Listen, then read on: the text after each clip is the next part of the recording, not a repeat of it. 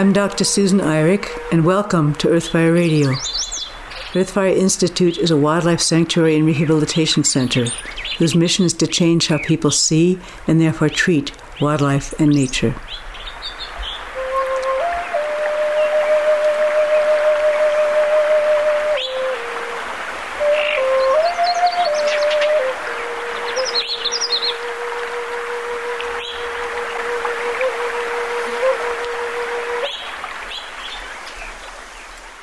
It's a delight to welcome Karine Irby.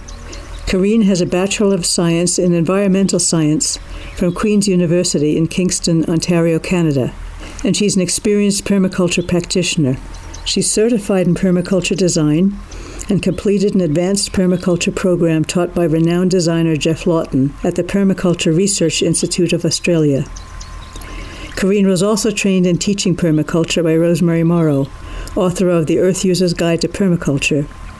She's also worked as a permaculture consultant for the sustainability organization Good to China in Shanghai, China, and volunteered on numerous organic farms in Australia, New Zealand, Western Massachusetts, and Montana. She is currently one of 40 teachers involved in the online Women's Permaculture Design course and is a regular contributor to Rocky Mountain Gardening Magazine and Permaculture Women Magazine. Welcome, Karine.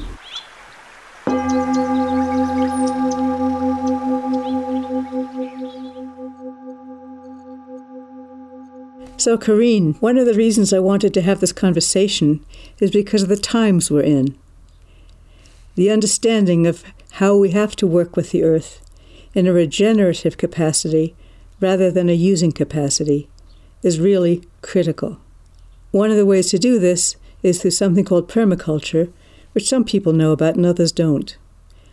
But I think there's an increasing awareness of it. Could you tell us a little bit about what permaculture is? I'd also really like to hear about why you're spending your life committed to it. What is it about it that speaks to you?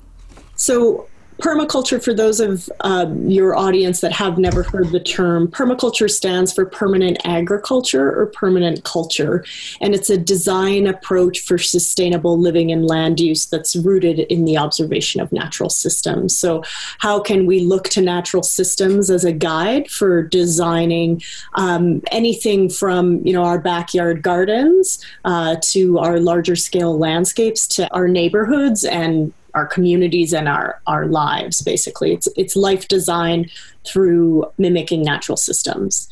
I started on this journey probably about 15 plus years ago by taking an initial permaculture design course and then deciding that I really wanted to experiment by myself in terms of being more self-reliant in general and growing more of my own food, but also in encouraging others to do the same. I think that permaculture has a lot to offer people now, not only because it encourages self-reliance, but also it encourages people to connect to natural systems. We are so disconnected from the natural world right now, and it's one of the reasons why we're in the crisis that we're in. People aren't paying attention to their place. People aren't respecting the earth. They're not taking care of people. They're not connected to the ecosystem that supports them. What is it about it that makes you so passionate and committed? I think it's because I spent a lot of time as a human rights activist being against a lot of things and against the ways in which we're doing things and always pointing out what we're doing wrong. And I quickly got burned out of that approach. If you tell people what you're doing wrong, you better have a better way of doing it. I ran across permaculture in the early 2000s, and I just felt like it provided creative, positive solutions to a lot of the ecological crises that we're facing. So it was a way to step into a solutions-based approach to life rather than one where you're constantly just dwelling on all of the problems. And so I think it's a very hopeful space to be in, especially I found during this time where on a daily basis, I get to interact with people who want to grow more of their own food. I get to interact with people who want to put in wildlife habitat and pollinator habitat. I get to interact with people like yourselves who are committed to something higher than just the bottom line of making money or being more efficient or participating in this kind of capitalist machine that we've created for ourselves. So I think in that way, this career that I've made for myself kind of cultivates outer resilience in terms of growing more food, creating more habitat, but also inner resilience in terms of being able to not only physically feed myself, but also feed myself through connecting with the natural world and connecting with people that are thinking in that same realm. So it's a way of interacting with the land and the earth. Yeah, absolutely. One of the main principles in permaculture is observe and interact with nature. And I think that we don't do that enough anymore. There's that book called The Last Child in the Woods. These days, kids are spending less and less time in the natural world and playing outside and more time on screens, on their phones, on computers. And while technology in some ways has been really beneficial in terms of connecting people, it's also been a huge detriment in terms of not having children playing outside anymore, right? Or just people in general not spending enough time outdoors. One of the things I like about permaculture is that you start from a philosophy of observing, respecting, honoring nature.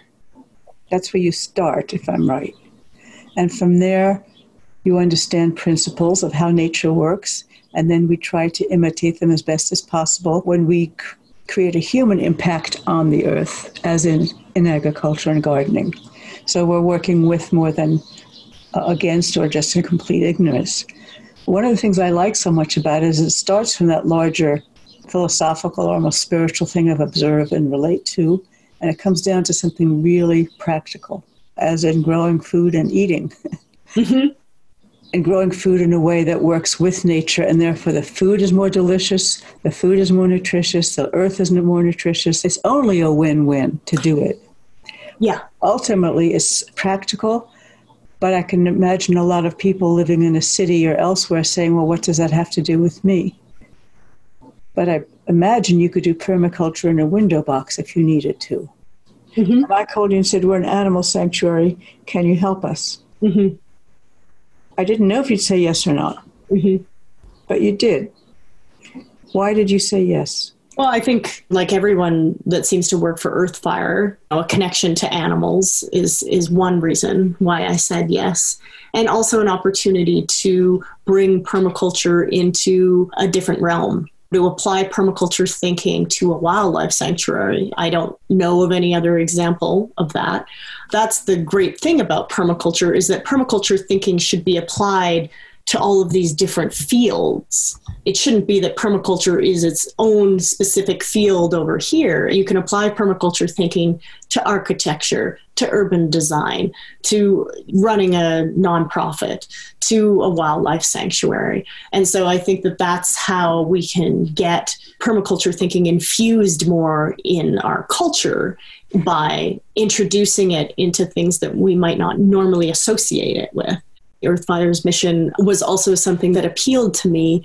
I've always loved animals from a very young age, so being able to be in service to them, in addition to just stretching the boundaries of where permaculture thinking has been applied.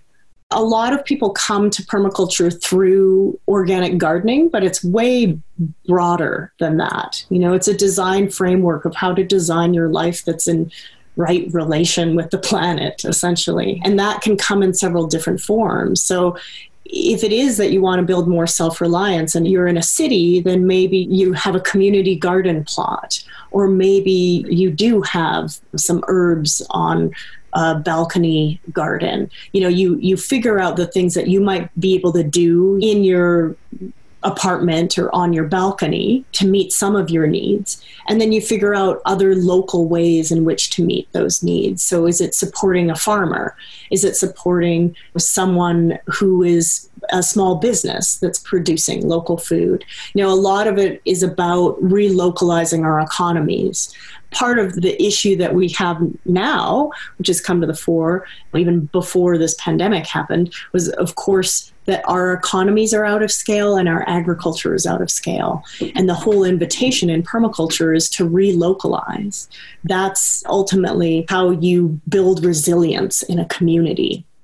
If you can be growing more of your own food within 100 miles of where you live, if you can be supporting local businesses that are going to reinvest back into your community, all of that is a very healthy way of doing things ecologically, right? Closed loop systems. So within a small community, you're trying to create closed loop systems as well. The problem with, say, large corporations coming into cities is that most of that money is taken out of that community. Whereas if I support a local grower here in this community, they're reinvesting their dollars back into this community. Their kids are going to schools in this community.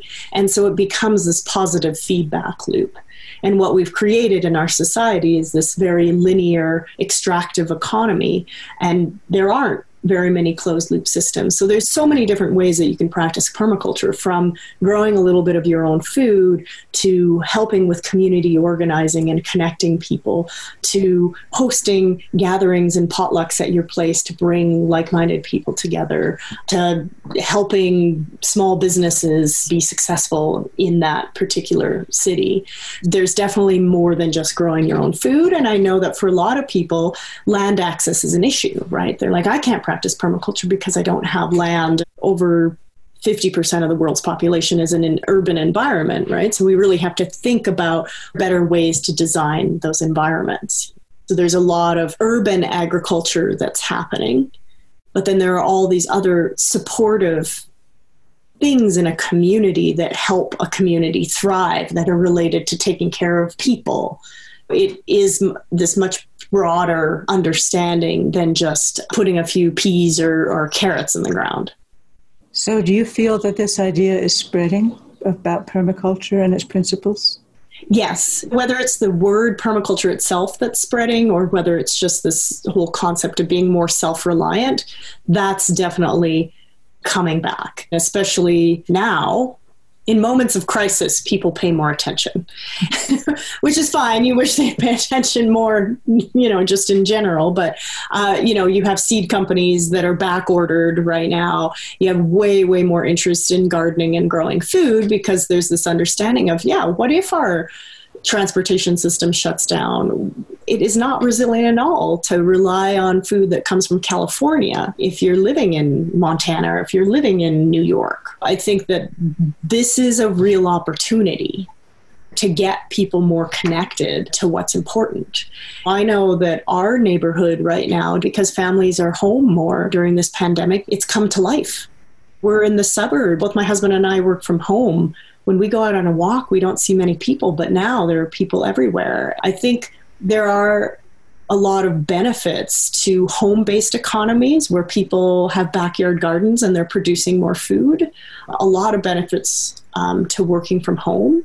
And I hope that people take this opportunity to actually evaluate what is important and what gives them meaning and fulfillment.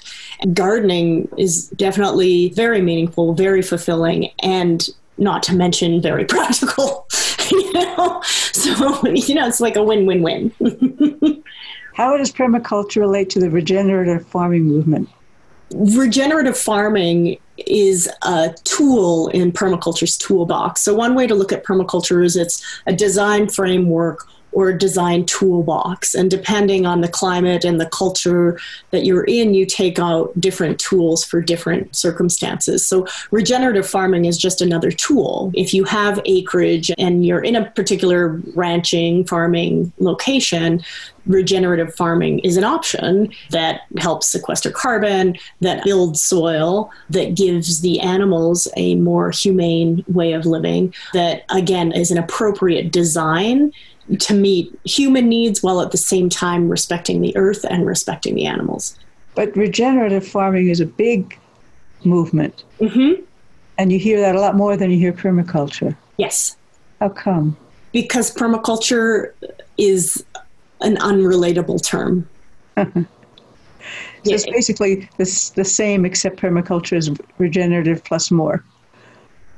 Right. Permaculture is a larger design framework, whereas regenerative agriculture is more like strategy technique that you can use. Things like agroecology, agroforestry, ecological farming, people have heard maybe of those things more than they have permaculture, because one of the problems with permaculture is the term itself. Yeah. So I run a wildlife sanctuary. Why would I be interested in permaculture? Because I wanted to work with the land. I wanted to build the animal enclosures in consultation with the land and the wind and the sun, for practical reasons, philosophical reasons, spiritual reasons, to have a sense of place, because all of our animals are native to here.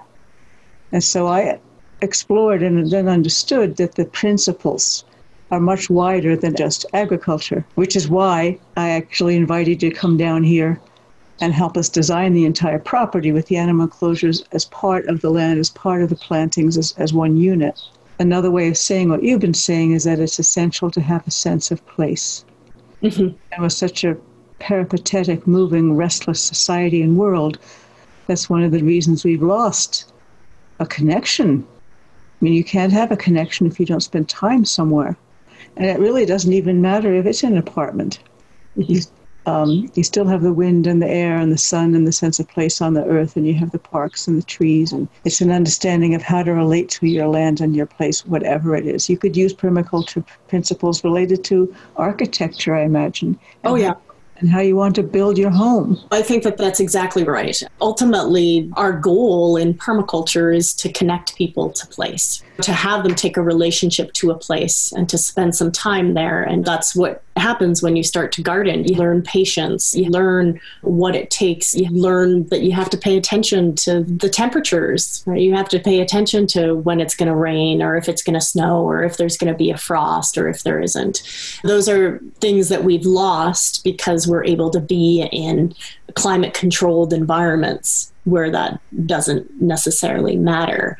And that's why permaculture is such an invitation to really be more in tune with natural systems. And the easiest way to be in tune with natural systems is to have a garden. But it's not the only one. But it's not the only one. I think it's a really easy gateway through it. Same with connecting with animals is a really easy gateway to connecting with something outside of ourselves. Right. Those are tools that we use in order to teach a fundamental philosophy around knowing your place. And yeah, that can happen anywhere, and people just don't pay attention. I especially think in this online world, that is tough. On the one hand, you're like, oh, it's a global community. But a community, as Wendell Berry likes to say, is a group of people that lives in a geographic location. A community is a group of people that has a culture that's connected to their place.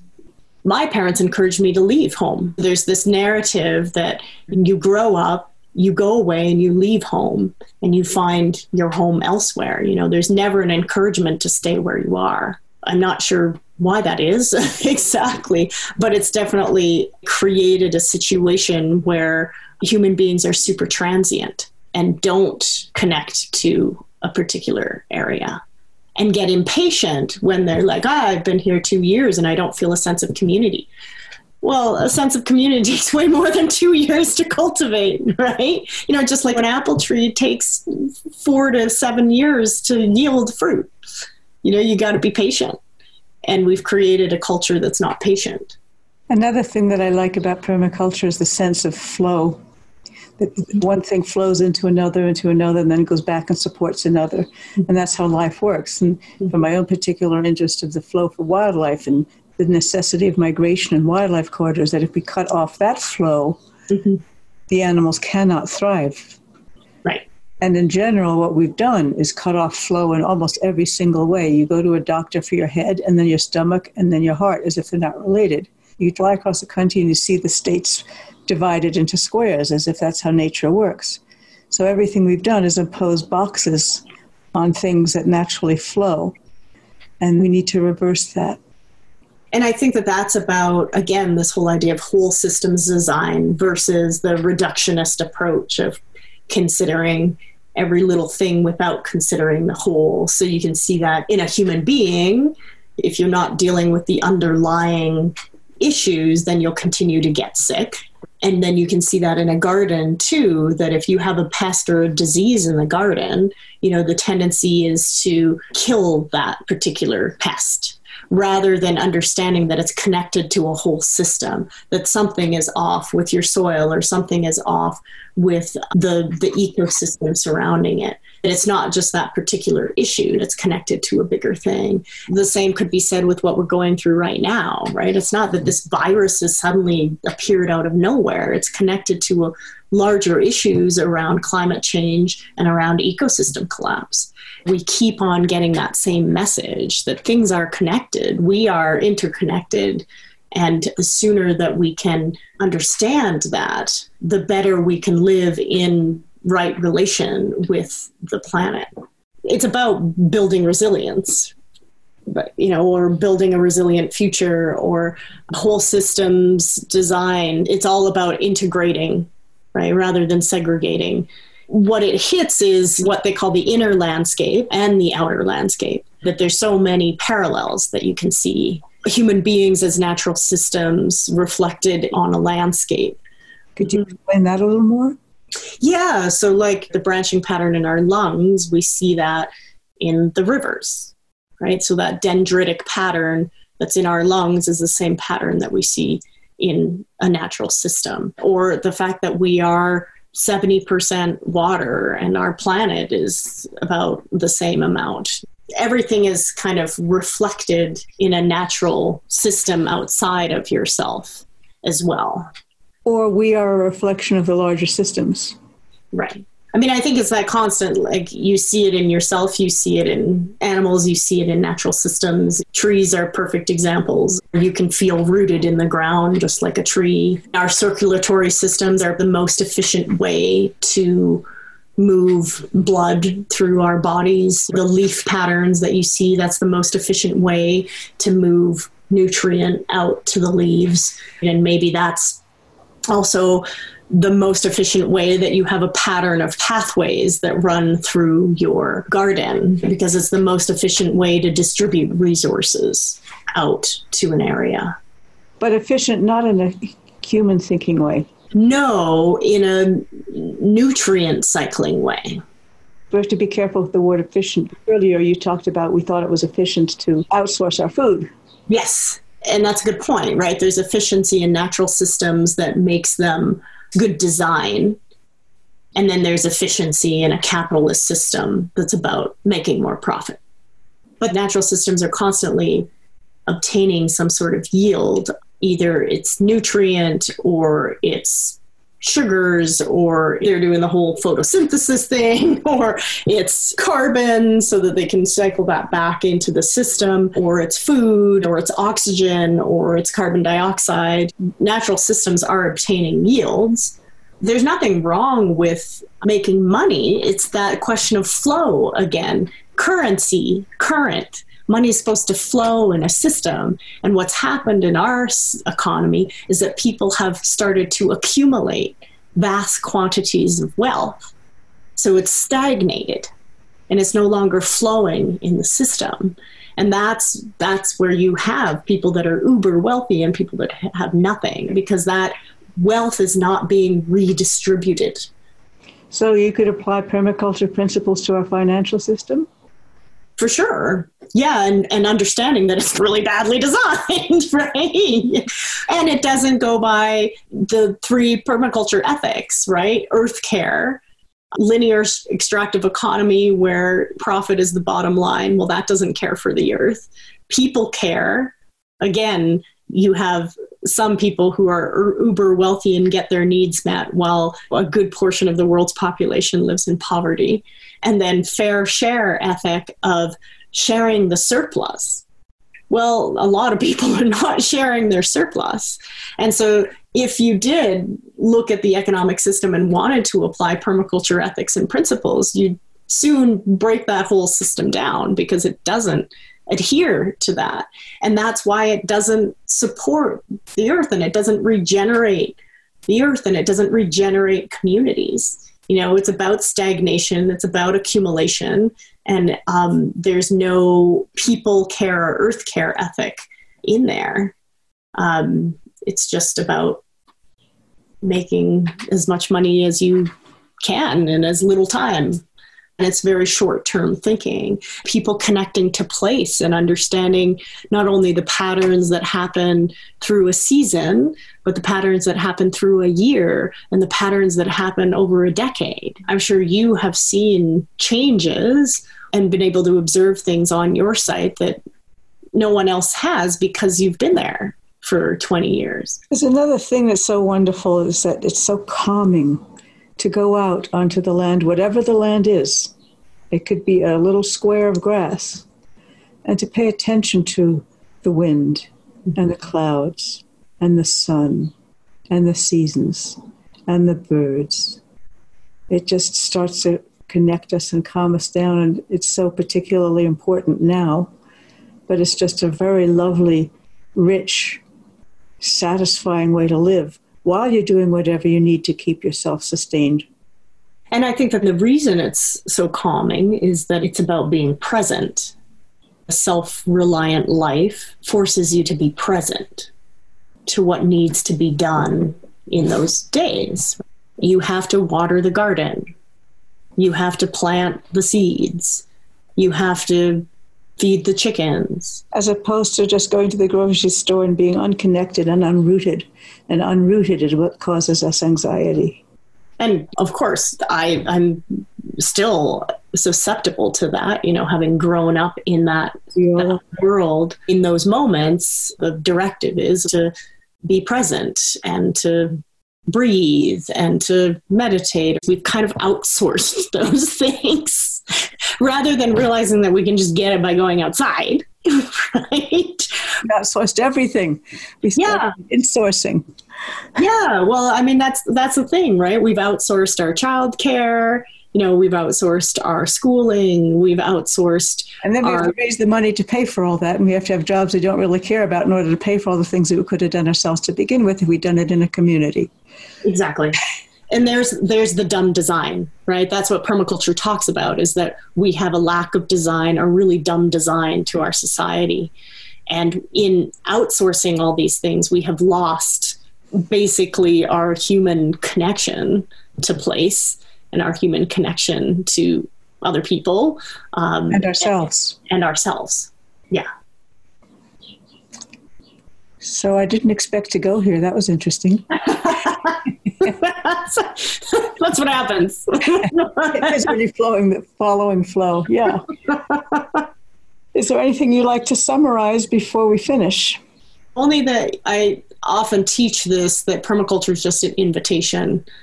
It's an invitation to connect to the natural world, and it's an invitation to be more present in it. Well, I think it's good. Thank you, Karine. Yes, you're welcome.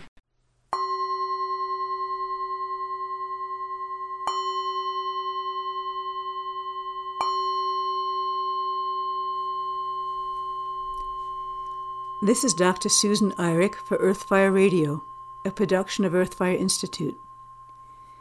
If you would like to help with our mission to change how people see and therefore treat wildlife and nature, please make a donation at our website, www.earthfireinstitute.org. The soundscapes are by Wild Sanctuary Presents, Bernie Krause and Philip Auberg. Thank you for listening.